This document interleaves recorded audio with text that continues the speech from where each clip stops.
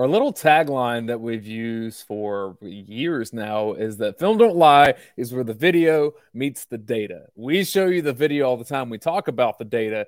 We're going to show you some data from the NFL Combine in this. Brent Rollins, Dayne Young here from UGAsports.com. Brent, I know the Combine is something that piques your interest specifically every year, just the draft season in general. But when we start looking at some of these numbers that we're going to see, the performance of Georgia players in the NFL Combine, just as an overall thing, what do you look for from players from this particular event? And in the future, we'll be having the same discussion about Pro Day. Yeah, it's just, what are the outliers? Like, do you hit sort of kind of like, hey, are you 48 inches and you can ride the ride at a certain theme park?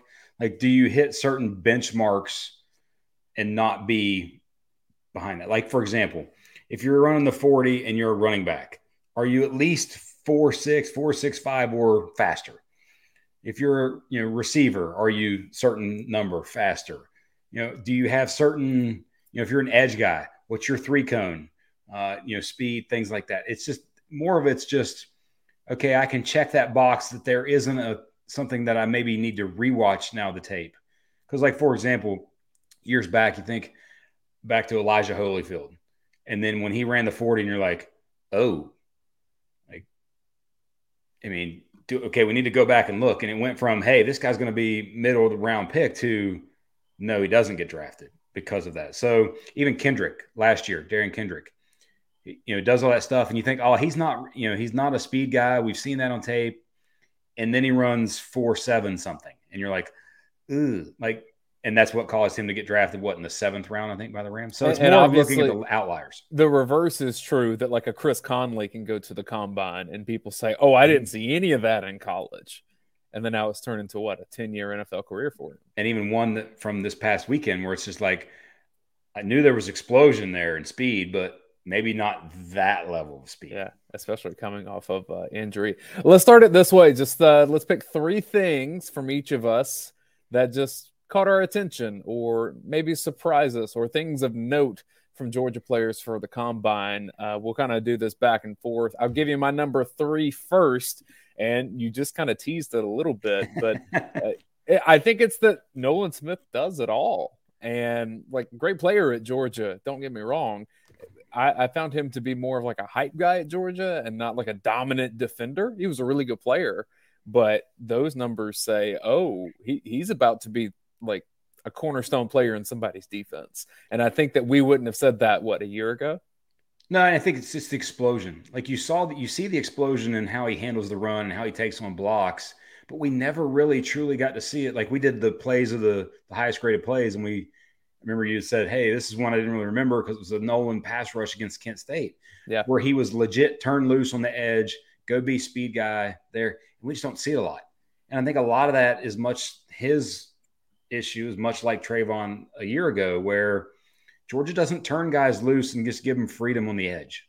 And their numbers, consequently, aren't always going to be eye-popping to where it's like, ooh, that guy's definitely a double-digit sack guy, first top 15 pick. But then you see the measurables, and it completely changes kind of that narrative in a way. We'll show you the specifics. Your number 3 thing that stood out. How freaky fast was the 21 defense, in particularly the front 7. Because you think about, so Nolan just went, when we look at the number, but we know it was 4.39. Jordan Davis was the fastest ever at 341 pounds, 4.78. Devontae Wyatt, 4.77. Quay, 4.52. Trayvon, 4.51. Tyndall, 4.47. And even Robert Beal, 4.48. That was sort of another one where it's like, ooh, okay, now we need to re-examine the tape. But that was the thing for me, is just how freaky fast was that 21 defense. You kind of project ahead too and say, but Michael Williams is going to run a pretty good 40 in a couple of years. Yes. Or I think Marvin Jones Jr. has the potential to run a pretty fast 40 in a couple of years. Very much so. Will they have the tape and production to go along with it? Because a great workout's one thing, but we see a lot of players that don't do as good at this, and they're really good football players, and vice versa. Number 2 thing that stood out to me, watching the national media realize that Stetson Bennett is a really good football player. Because it's obvious that people that just read Twitter and the people that have watched Georgia to the extent that we have, that like we're used to seeing him throw the deep ball very accurately, especially within the last year and a half. Like he's grown into a great player with good mechanics, and I think that surprised people. It shouldn't have. No, and what's interesting is that was actually also on my list. We didn't compare notes. We But did. I wrote Stetson ripping it. Yeah, like the velocity. You know, he obviously had the fresh, sort of a somewhat fresh fade, so you knew he was kind of dialed in in a different way for the combine. But the deep balls. I think Roddy, when he came up to the podium, I think he said, Staquavius. Yes, I think Roddy said that into a microphone, which just made me laugh. and that's hilarious. And but you know, that was his mantra that was a thing this year. It became a thing in a sort of persona or his, hey, I'm putting on the cape, I'm Superman now kind of deal. But the 59 miles an hour with the velocity was only, same as Levis. Which on my brand, I did do my Twitter joke that 59 miles an hour, only 10 more to go. And he can get there. True. Very true. But yeah, I wrote that same thing down as well. Stetson. Gronk would come out of retirement for that, just to catch that football. And what's interesting, though, is I think if he were 22, it would be, hey, this guy's a third-round pick or late second-round, third-round pick, and there would be no questions, and everybody would just feel that way, especially if he was like a 3-star coming out of high school. Like everybody would just be on that train versus, hey, he's been around the block, his age is a little up there, wasn't a recruit. Those things just kind of, unfortunately, are there. It's just perception versus actual reality. And we've shown actual reality where he's deep ball, velocity on stuff. It's like you said, he ripped it. Or if he was 6'3", and I get Bryce Young's short, I understand that. But what I'm saying is, Bryce Young has a Heisman Trophy and has more crazy dynamic throws on tape than Stetson does. I'm not trying to say that the height is something that should be held against him, but when the other things aren't there reputation-wise, regardless of what tape says, you kind of have to overcome some of that. Levis actually has the opposite going on. You put on Levis's tape and you're like, I see all the ability, but I see a ton of mistakes. Yes, I agree, and we'll get to that conversation later. Same with Richardson. We'll hold that too. The fun was that your number one? The Stetson deal. It was the next one. No, it was actually the next one that I had. So then I will go to my final one, which is also national media perception. Watching the national media realize that Darnell Washington big. He is. My go-to for this has always, and we've said it on the videos, he's a different level of human being. Yeah, he just is. And I thought I saw the picture posted this evening. It was Ian Rappaport or somebody.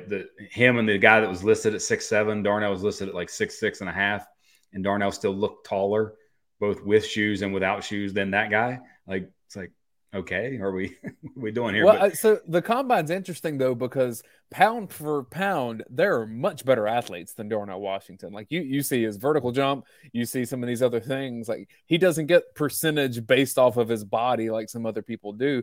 It does not matter because like he starts at the level that he is.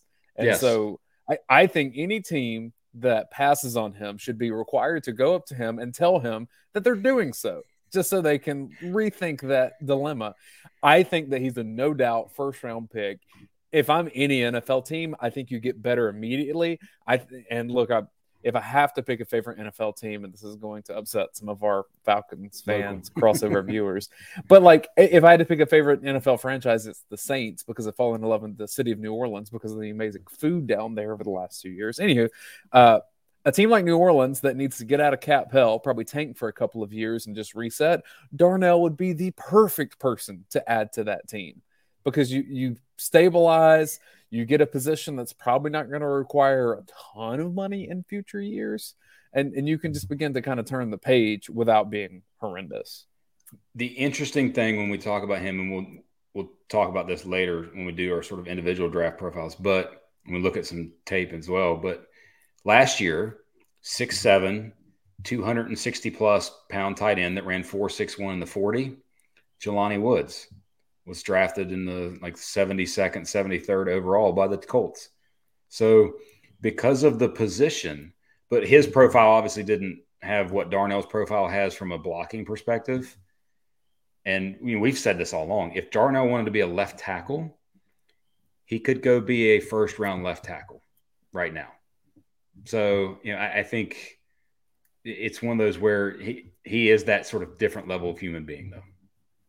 And your final observation?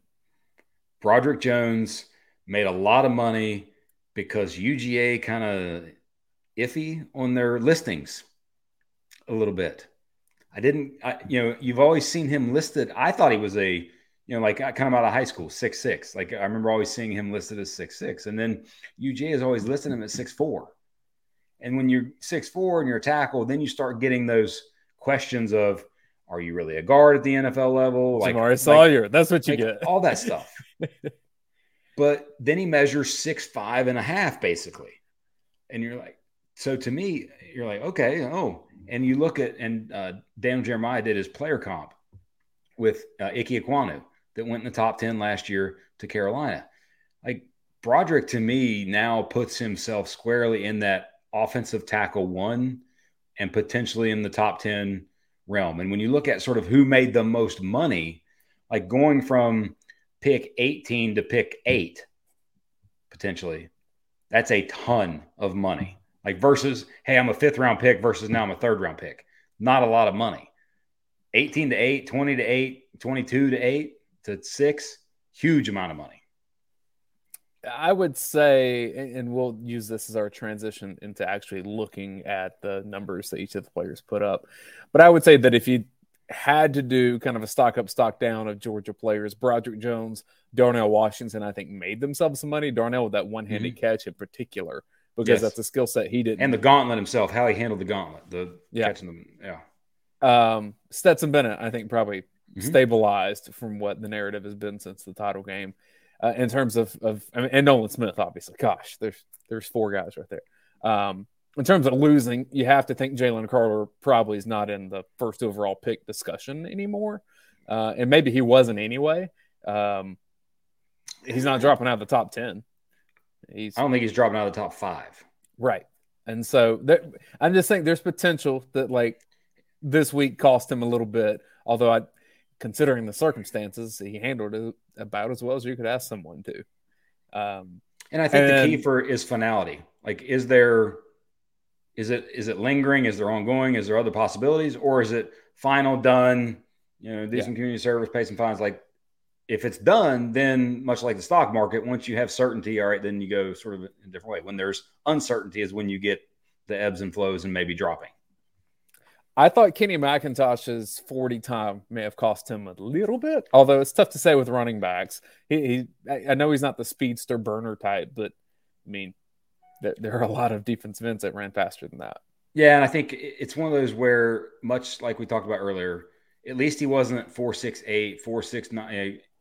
It was 4.60, 4.62, something like that. Yeah, that's about where he was going to be. We knew he wasn't a take it to the house back. But what his skill set is I think he definitively puts himself in that 4th, 5th round area. Like, yeah, it's kind of the opposite of like when you see Jahmyr Gibbs put up the 40 he did, you're like, oh, okay, yes, that's a 1st round running back, maybe. And if Kenny was 4.49, like much like Cook, like James Cook last year, James Cook went 4.44 or 4.45 or something like that. Okay, now he gets picked 58th in the 2nd round. If Kenny would have been in the 4.5s or lower 4.5s, now it's maybe early 3rd round, middle 3rd round versus 4th, 5th round. Let's put up these numbers here from the 40 time from one bonus take NFL.com. One bonus sort of big picture thing. Two quick ones. One, much like last year, the combine was again a Georgia infomercial marketing campaign. And then 2, 5 stars are 5 stars for a reason. When you see Keely and Nolan right here, Keely, Nolan, Darnell, like all these guys that were 5-star recruits and then test out the wazoo, they were 5 stars for a reason. The first thing that I always think is important with 40 times, and yes, positions can vary on this, but like in the natural flow of a game, and I think you see this when you see a Kenny McIntosh run a 4.62 here, but we've also seen him break away from fast people. In the course of a game, 0.3 of a second, not always the most meaningful thing in football. Like, this shows that you're a better athlete or that you can run at a higher speed in that burst. But like, I've seen Christopher Smith look really fast on a football field, and he ran a 4.62 here. So I don't want to turn this into like the football speed versus working out in the underwear Olympic speed. But what I'm saying is, I don't see any here that are like super alarming. I get it that running backs, the scat back types, tend to be a little faster, but Kenny McIntosh is more of a receiver anyway. Mm-hmm. I think having this many Georgia players under 4.7 at a variety of positions, that speaks to the program.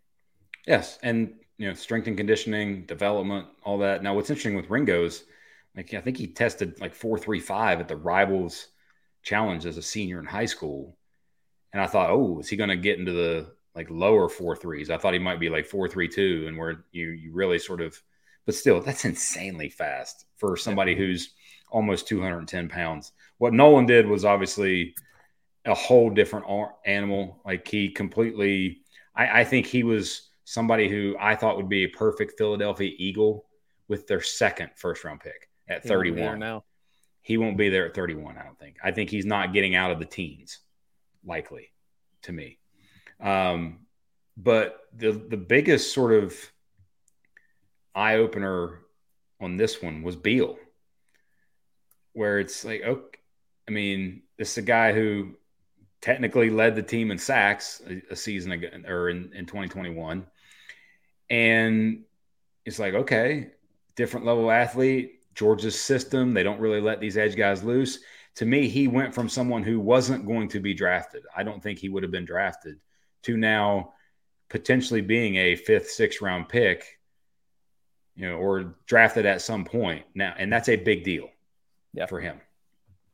Yeah. And that's another testament to staying in Georgia's program and working out. Who do you think Stetson's 40, by the way? Did you he basically slowed up at the end? Like, I was watching it. I'm like, what are you? Oh my goodness gracious. How are you not going through the line? Do we think that Arian Smith would run the fastest 40 of current Georgia players? He's the track guy, so that's my brain goes there. I would say yes. I mean, but there's also CJ Smith that's, the true freshman that was there, and it's 40 versus 100 meters, or versus the versus the true track type stuff. I think you're right. I think he's probably going to be in the like 4.33, 4. He'll be a step faster than Keeley. Because what piques my interest is there someone at Georgia? Well, Ladd piques my interest in just a variety of ways. Let me count them. Is there a guy at Georgia that can flirt with a 4.2 something? Arian would probably be the only one that you would think that is in that realm. I'd love to know what Matthew Bowling runs the 40 in. The world may never know. Yeah. Let's get to 10-yard split times here. Again, hey, Nolan Smith at the top. And shout out to Kyrus Jackson here too, because that's pretty darn quick there. And this one and the shuttle, like, these are two for certain positions where you're like, okay, I really want to see what these times are. Because, you think about how often do you actually run 40 yards on a play. It's kind of rare. It's more how quick and how explosive and fast are you in short spaces. Top end, yes, we want to see what the top end is, but also how quick and how explosive are you in these short, and like Darnell being right there near these guys, Stetson too. Like, those are impressive. But when you're talking, I think this is a fun spectrum here, right? Because this kind of matches what our eyes see, in the sense that Nolan Smith in this drill is a 1.52, and a 10th in this drill is a very large percentage difference. And so Robert Beal being a 10th behind that, I think when you watch them on tape, you see Nolan Smith one's covers more explosive more than space. The other. Yes, exactly. Quickly. Yeah. More quicks, more get off. That's a greater difference percentage-wise in those times than the 40 was between those two.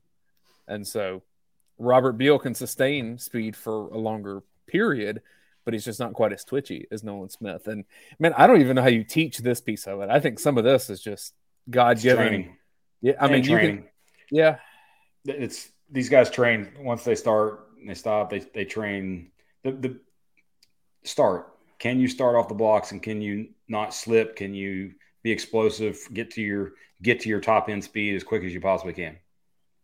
This right here is why Kenny McIntosh will be drafted middle rounds, is because that's impressive for someone that had the 40 time that he did. Let's look at verticals here. Nolan, hello. I mean, when you think about blocking kicks, what he did, he was only bested by Scene last year. So Scene was 4.37 and Tyndall was 42 in the vertical. That's it in terms of these explosive, those two explosive type measures. There's a reason he was one of the top recruits in the nation. And, somewhat on the bright side for him, upper body injury, he's been working on explosion and legs and training in that realm for a while, and it paid off. The next two are kind of one I was a little shocked to see side by side with the exact same vert. But Keely Ringo and Stetson Bennett both at 33.5. Yeah. And look, it is funny that Stetson Bennett can jump higher, vertical jump. No, I'm not dunking basketballs here because they're at different planes, but his vertical jump is higher than Darnell Washington. That is just funny. And it'll always be funny and forever be funny. If I'm Stetson Bennett, I'm texting Darnell Washington once a day for the remainder of my life, just with this graphic. Hey, big fella. Right, yeah. And then he'd be like, yeah, I just dunk on you standing still. He would. I mean, can you imagine Stetson Bennett trying to guard Darnell Washington? I can't imagine anyone trying to guard him in basketball. Just that would not be fun. Backing him down. He'd just foul out 6 plays and go sit on the bench and have a good day. Yeah, vertical jump. I don't know how much this is like super relevant in football. It tends to matter more for the receivers and corners, but I do think Nolan Smith here probably just earned himself a spot on some special teams for blocking kicks. Oh, yeah. And it's just it's do you hit sort of benchmarks for explosion? Yeah. I mean, it's as much data comes in, it's still, can you run fast? Can you jump high? And Nolan Smith, as we see with the broad jump, he can jump high and he can jump far. Yeah. Tops at Georgia. I thought Kyrus Jackson, good showing here with the 10.6. I'm interested to see if he gets drafted because I tend to think he won't. But there might be somebody who says, all right, hey, this guy can win in the slot, physical, be a special teams player, return kicks potentially, and, drafts that in the 6th or 7th round. So that to me will be interesting to see. He's one of those that if it's borderline, I have a feeling that Georgia coaches and Kirby are going to push hard, the team leader stuff and all that and special teams. All the intangibles that maybe you can sneak a starter on special teams late in the 7th round, which that does matter. I mean, in roster management. And by the way, 1,000,000%. The answer to the question, does Kirby Smart make sure that every single player knows the minimum salary, veteran minimum salary because of special teams? Yes. Yeah. Every single player on that roster knows what the special teams salary, just by being on the team through special teams, what the minimum is. I think Kyrus Jackson's path, and they're different positions, different sides of the ball, very similar to Malik Herring, to where you're probably going to have to be back end of a roster, maybe even down on the scout team for a year or two. But if you keep at it, like Malik Herring was on the Chiefs roster this year, like that ring is coming, and so I could see Kyrus Jackson. Too. Yeah, he gets one too. So there's your broad jump there. Nolan Smith. The shuttle's the next one to sort of really 2 players ran it for Georgia. Darnell because that, like Darnell himself, like tweeted something about being able to change directions, and then he said I could change directions too. Yikes! So and his third it says short shuttle. Third, hard to say that fast. 3rd best of anyone at the combine this year. Not including the running backs that went today. And then Stetson's was faster than all but 4 of the wide receivers. And this is one where we've seen this. You made a video to great Kobe Calais music to it of him just breaking ankles all season long. But the national folk and national people that watch Georgia and watch Stetson haven't necessarily seen a whole lot of that unless they've seen a highlight package. Yeah. Which they could go to my Twitter. It's right there. Yes, it is there. We don't really care about the bench press. Darnell Washington 21 reps. Christopher Smith at 15. That is the. I feel like I could do 15 right now, Chris Smith. Come on now. All right. Okay. It'd be close. I don't know. Sneaks up on you. 225. I mean, I about a month ago I could.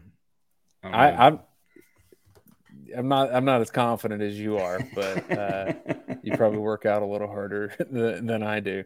All right, I know you had some topics you want to touch on, so I'm going to hand you the keys as the producer role, and we'll hit these. And I guess it's important to mention, now that you've made it 26 minutes with us, as we go through this draft process, Film Don't Lie may turn into a bit more of a talk show podcast deal. We'll sprinkle in some like film of players and things that NFL teams are looking at as we see fit. But really until the draft now, we're just kind of monitoring what's happening and what teams are looking for. And we get to bring back my favorite game of this player feels like a. Yeah. I've got a couple already in mind. I thought Nolan Smith felt like he should be playing for the Washington football team. I think that would kind of be a fit for them. Also, to me, feels like a Patriot in the middle of the first round. Oh, Belichick. Loves him some Georgia boys. Oh, Belichick. Can he help himself? He sees Mike Vrabel 2. He sees a more athletic Mike Vrabel and Teddy, that kind of player that he can move all around and do things with. Kenny McIntosh feels like a Arizona Cardinal. So keys are yours. I am now the analyst for me, and we'll get to. I'm very curious as your opinion on this. After this weekend, and I thought it going in. I've thought it since all of this started. And especially since Stroud had the game he did against Georgia. I think the first 6 picks are now set in stone. Just the only thing that is the order. I think it's the 4 QBs, Jalen Carter, and Will Anderson. Whatever the sort of the order is, the only one that could sort of be a wrinkle in that is Seattle at 5. I think they're at 5th. Detroit's 6. But I still think the 4 QBs are going in the top 6 picks. What do you think? I'm going to the first thing I'm trying to do is poke a hole in it and think who would be the person to sneak in there, right? And that's the key for me. Spots. Yeah. In this draft, I don't think they're like if they always tiers who has a first round grade. And I think this draft is one where player at 10 versus player at 30, like the gap is not great.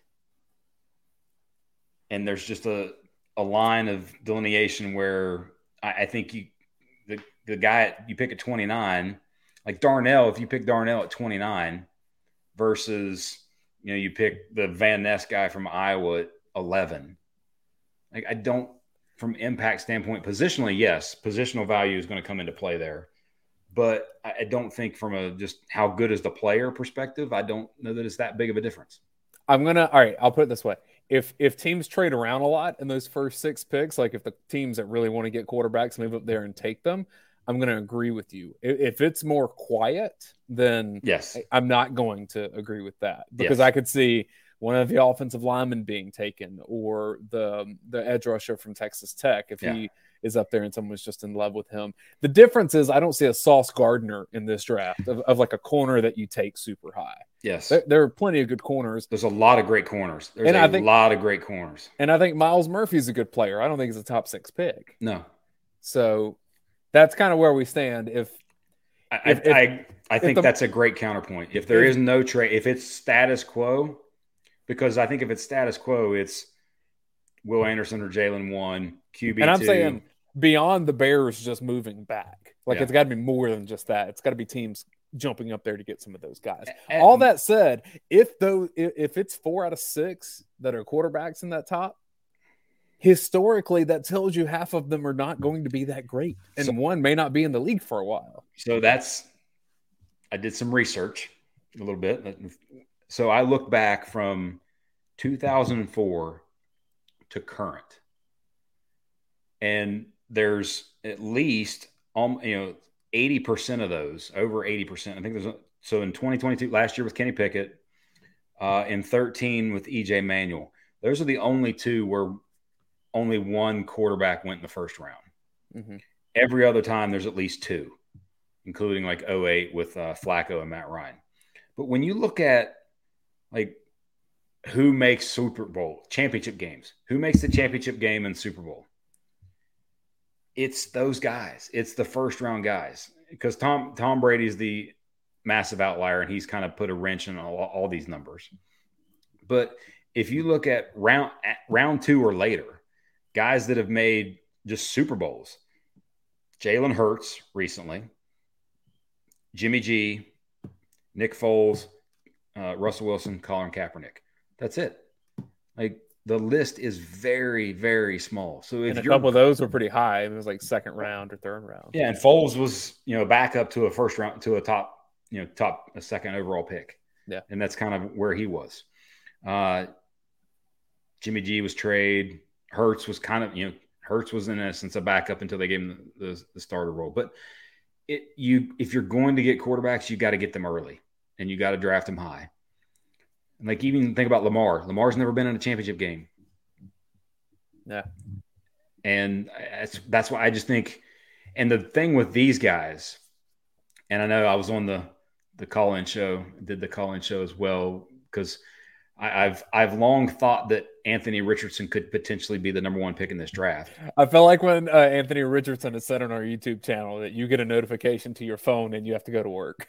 That or like the dog vent. And here's the thing. It wasn't necessarily about him as a player, because there's a lot of bust type potential with him, much like I think there is with Levis too. But it's one of those where, because especially in the AFC, especially if you're Houston at 2, you're Indianapolis at 4, you're Vegas at 7, like Mahomes, Allen, Burrow, Herbert, Lawrence, Lamar, the AFC is a gauntlet, and you need the elite of elite guys. And these ones are, at least athletically, arm strength, athletic ability, all 4 of these guys sort of pass that test in a way. So, and I think that's why they go high. I've been critical of Richardson and Levis, and someone that knows way more about all of this. I think SEC fans in general, they'll be like, hey, why aren't you taking Hendon Hooker ahead of them? Someone that knows way more about quarterbacks than I ever will told me, what you're seeing here is NFL teams see what Philadelphia did with Jalen Hurts, and they say, we can build an offense around that. We need someone that can be versatile, run game, pass game. We'll do the rest of it. As long as they can kind of hit the baseline marks, we'll put a system around that works. Get a good offensive line, some skill guys around them. You'll win a lot of football games.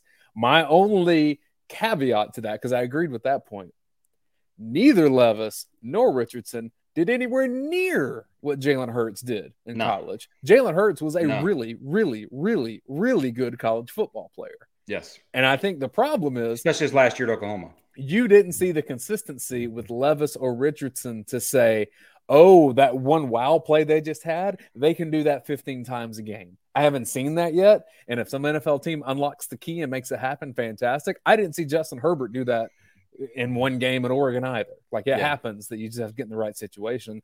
And look, frankly, Herbert had his great, second year? Not quite as good since then. Like I think most people would feel better about Trevor Lawrence right now. And they should, because he's really, really good. So all to say, if there's a team that takes either Levis or Richardson over CJ Stroud, then you got problems. So that one I wouldn't do, because to me Stroud's floor is way higher than both of those players. Yeah, and that's why to me he's QB2, and maybe potentially even QB1A. Yeah. Like, because whether or not Bryce Young is the outlier of all outliers. Because don't give me the 204 pounds that he's a similar size as Kyler Murray. There's no way on planet Earth that dude has been going to five guys 5 times a week for a month trying to get to that weight. Like, And he ain't that fast anyway. And he's not Kyler quick. Yeah. And Kyler struggled. And has he even won a playoff game? I don't know. I don't think so. So, and it's much like when you see with Tua, the issues with Tua. Tua's problem is not that he runs into contact. It's just that he's so slight that he gets hit on, shoved and hit the back of his head more so than anything else. Well, and he doesn't, and maybe he'll get to this. One of the beauties of watching, and Russell Wilson's more built than this, I get that. But Russell Wilson never took a hard hit. No. Not in college, not in the pros. He was so smooth, and when it's time to get down, I'll get down. When it's time to go out of bounds, I'll go out of bounds. I'm going to avoid hits, and it's going to lengthen my career. And I get that he's bigger in stature than a Bryce Young is, or than a Tua Tagovailoa is. But that's a skill that has to be mastered, unless you're the size of Josh Allen, which I guess that doesn't matter as much, though. And I think Bryce is a unicorn in that aspect. Like his anticipation, his vision, all those things. Like in strength, the strength is underrated because he's strong as I'll get out. Like think back to last year in the SEC championship game when Trayvon just slid off of him. Number 1 pick Trayvon Walker just slid right off of him, had a sack in his grasp, and then he punched it to the sideline to Robinson. Like he's there from a strength perspective, but it's just, can you stay over the long haul? But I do think, like you said, I think taking Richardson and/or Levis over Stroud, I think is an issue because Stroud, because he's so accurate, his floor, and that's why I think you could see Indianapolis. If Indianapolis is the team that goes to 1, I think they could take Stroud because of they have the propensity to draft and care for bigger quarterbacks and that. But in the end, though, I still think that like this draft, and when we talked about on the augment, I saw this draft hype coming. I saw all of that because the highlights are the highest of highs. And now that in this league, you have to have you either have to have Hurts on a rookie deal who can run and become efficient throwing the ball, or you have to have the elite of elite guys. And that's athletically throwing, all that. And Burrow's kind of an interesting combination of all those things. That's the first 4 quarterbacks off the board. We know Stetson Bennett's in the mix after that. Who else is he competing with there? Which quarterbacks could be taken ahead of him? What's his floor, I guess, in your opinion? Floor, I think, is 5th round. I can't see 4th, 5th round. Once day 3 starts where teams have reset and they're like, hey, let's take this guy who we know is intelligent and can ball and is mobile as a backup. Like I've long said, I think he's going to be picked in the 3rd round by the Dolphins, like just as a far-fetched kind of, not necessarily far-fetched, but out there prediction. But I think in that Shanahan McVay system, much like what Brock Purdy had success-wise when he came into play, with the roster that they have, I think if you go put him in one of those places, he's going to succeed and at least be a viable backup. I think he's going to start games. I think the Giants should be spiteful and just draft him because he had an embarrassing moment in Dallas, and so that would look good for a New York Giants person. That's what I think. Hey, and Daniel Jones, and if you don't want to pay Daniel Jones $48 million or $45, whatever he's asking. But I will say one thing that I will always forever sort of, toot the horn a little bit is I got laughed at big time on the vent, not this year, but last year when he first started playing, about halfway through him playing, I said he will start an NFL game. I still think he's going to, like, too many quarterbacks play. Like Taylor Heineke started a playoff game. His predecessor, Jake Fromm, started an NFL game. Jake Fromm started a game. Yeah. Stetson's going to, if he wants to, and hang around and will do the work and all that, he's going to start an NFL game. Notice the commonality with those top 4 picks, though. You got to be able to be mobile and scramble a little bit. You don't have to be like super speedster. You're not going to find Lamar Jackson's at quarterback. But in college, moving forward, unless you just have the perfect arm, like Matthew Stafford level, zoom, you better be able to extend plays, avoid sacks, help your offensive line, do all the little things. Joe Burrow is not some going to run you off the field 40 times, but he's just so good about getting where he needs to get to, extending Savvy. plays. There's a draft word for you. I mean, Daniel Jeremiah was rocking the draft words. Like he is, and he's in his prime of his career right now. All right, I'm taking the reins from you. What else you got before we wrap? No, that's it. I think that's this weekend because of the buzz about QBs and specifically Richardson. I mean, he set 2 records for quarterbacks, vertical, and what was the 41 of them? It was something. But the hype train is going to be there, and I do think his ability to avoid sacks and keep his eyes downfield in the pocket. When you add the things like you said with Hurts and the running game, the floor for him is maybe a little higher than people think. Will Dan Mullen use this draft to get a job again? I would hope not. Right? Like, will he say, yeah, I got Anthony Richardson to Florida. He got his first crack with me, and now look what he's doing. And I started him for the first. Was it the first start he ever had was against Georgia? Yeah. Right? Yeah. Didn't go well. One of the greatest college defenses of all time, and then the Kobe Dean pick that will forever be remembered by Georgia fans. I have a weird hypothetical for you to end the show, and it's actually not even draft related. But someone asked me this question. I like it. I haven't asked this to Coach Donnan yet, and I plan to on Tuesday. So I will compare notes here. Every year we hear someone that doesn't know a lot about football say, well, do you think the national championship winning college football team could beat the worst NFL team? And this year that would be, could Georgia beat the Texans? The Bears technically had the first pick. Technically, yeah, but I still think the Bears are better than the Texans. Regardless, pick whatever team you want. The answer is no. It's always going to be no. Forever no. It's a different level of athlete across the board. No. My question for you, could Georgia beat an XFL team?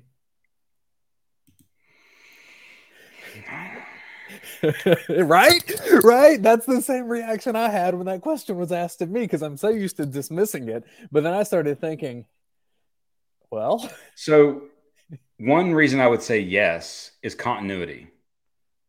Like these guys, it's not like they practice a ton. I mean, they practice some, but you're getting sort of parts that are always not much consistency, basically, versus a team that understands and knows what it's doing. But still, yeah. Now, Josh Gordon is having some fun in the XFL, and he's a different level of dude. There aren't many teams that I think are in this discussion. I think it's like 2 or 3. It's probably Georgia, Ohio State, Alabama. And that's it. Where you have some really good quarterback play and good lines of scrimmage. Because otherwise, I think it's still higher level of athlete across the board. It's a good question, though. Yeah. And it's one I'll kick to Coach Donnan, and he'll probably. Hey, I do like their rules at least. I like a lot of the rules they do. One former Georgia player I want to give a shout out to because he was a bit of a combine freak too was Matt Landers. 100% correct. Yes. Did not know he was that fast. I knew he was big and lanky. Did not know he was that fast. I'll never forget. I had multiple conversations his last year at Georgia, and keep multiple people. Watch out for Matt Landers. Watch out for Matt Landers.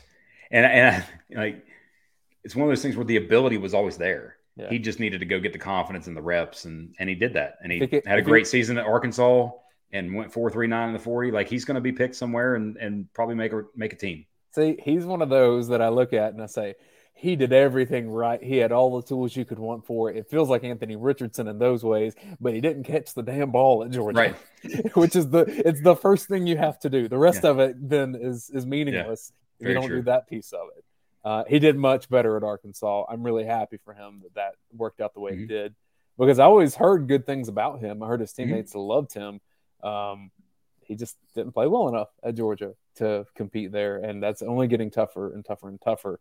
We'll have a show after the NFL draft, but there are some trends here with Georgia in the NFL draft that I think will be worth following. I think you'll have back-to-back seasons with Georgia having first-round tight end selections, which is unique. Potentially 5 first-round picks again. Potentially that. This year, you're going to have the second year in a row that Georgia most likely has defensive linemen selected in the top 5. Which, if you just think in the spectrum of Georgia, that is an outlier because from Back to Stroud and I mean, Seymour obviously was up there. Those days. Jonathan Sullivan got drafted. I think it was 2004 to the Saints. Had a short career, but that was a first-round pick.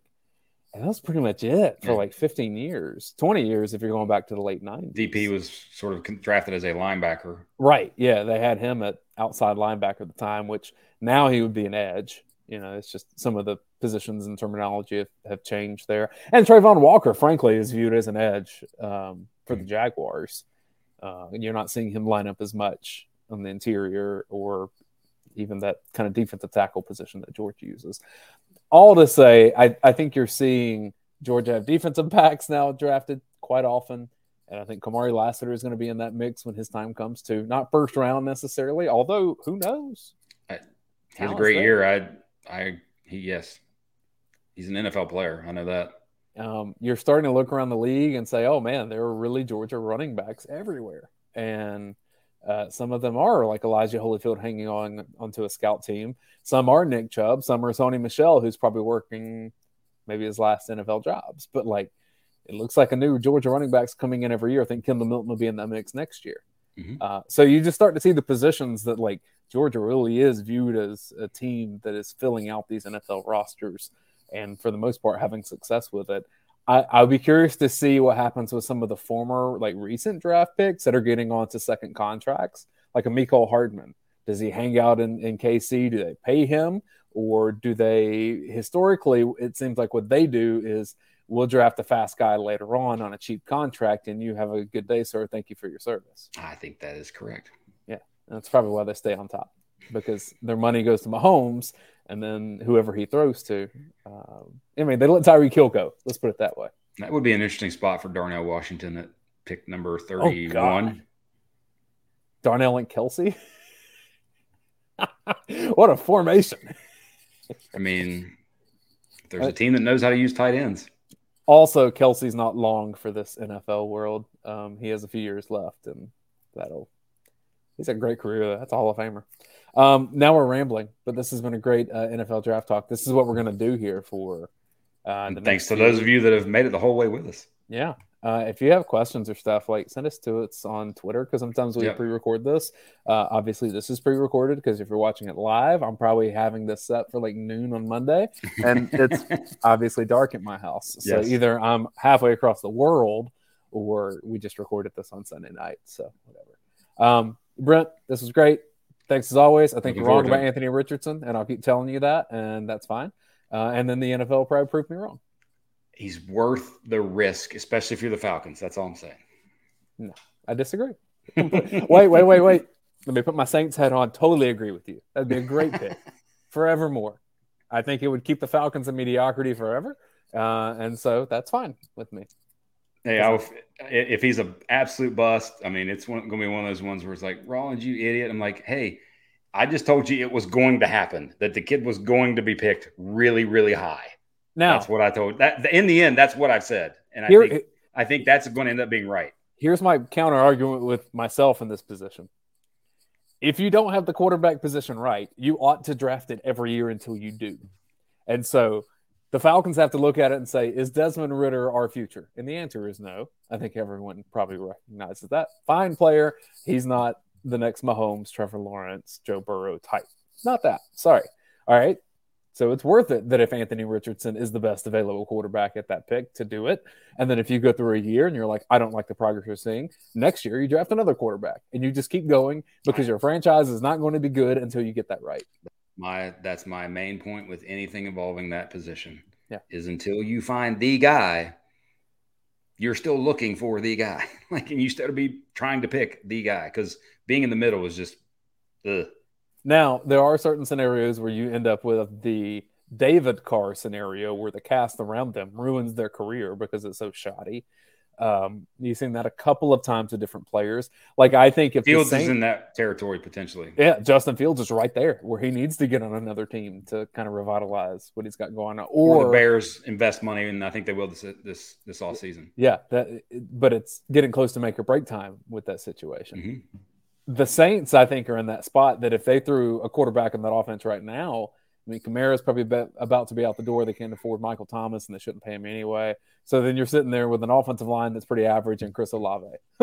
Okay, that's not going to be great. And so I could see the Saints just being like, yeah, we'll wait another year, and we'll just tank for it and try to get Sam Howell or Drake May and Caleb Williams. I said Sam Howell. I'm going a different UNC. Sorry. It's late. Oh, God. Don't go Sam Howell, please. No.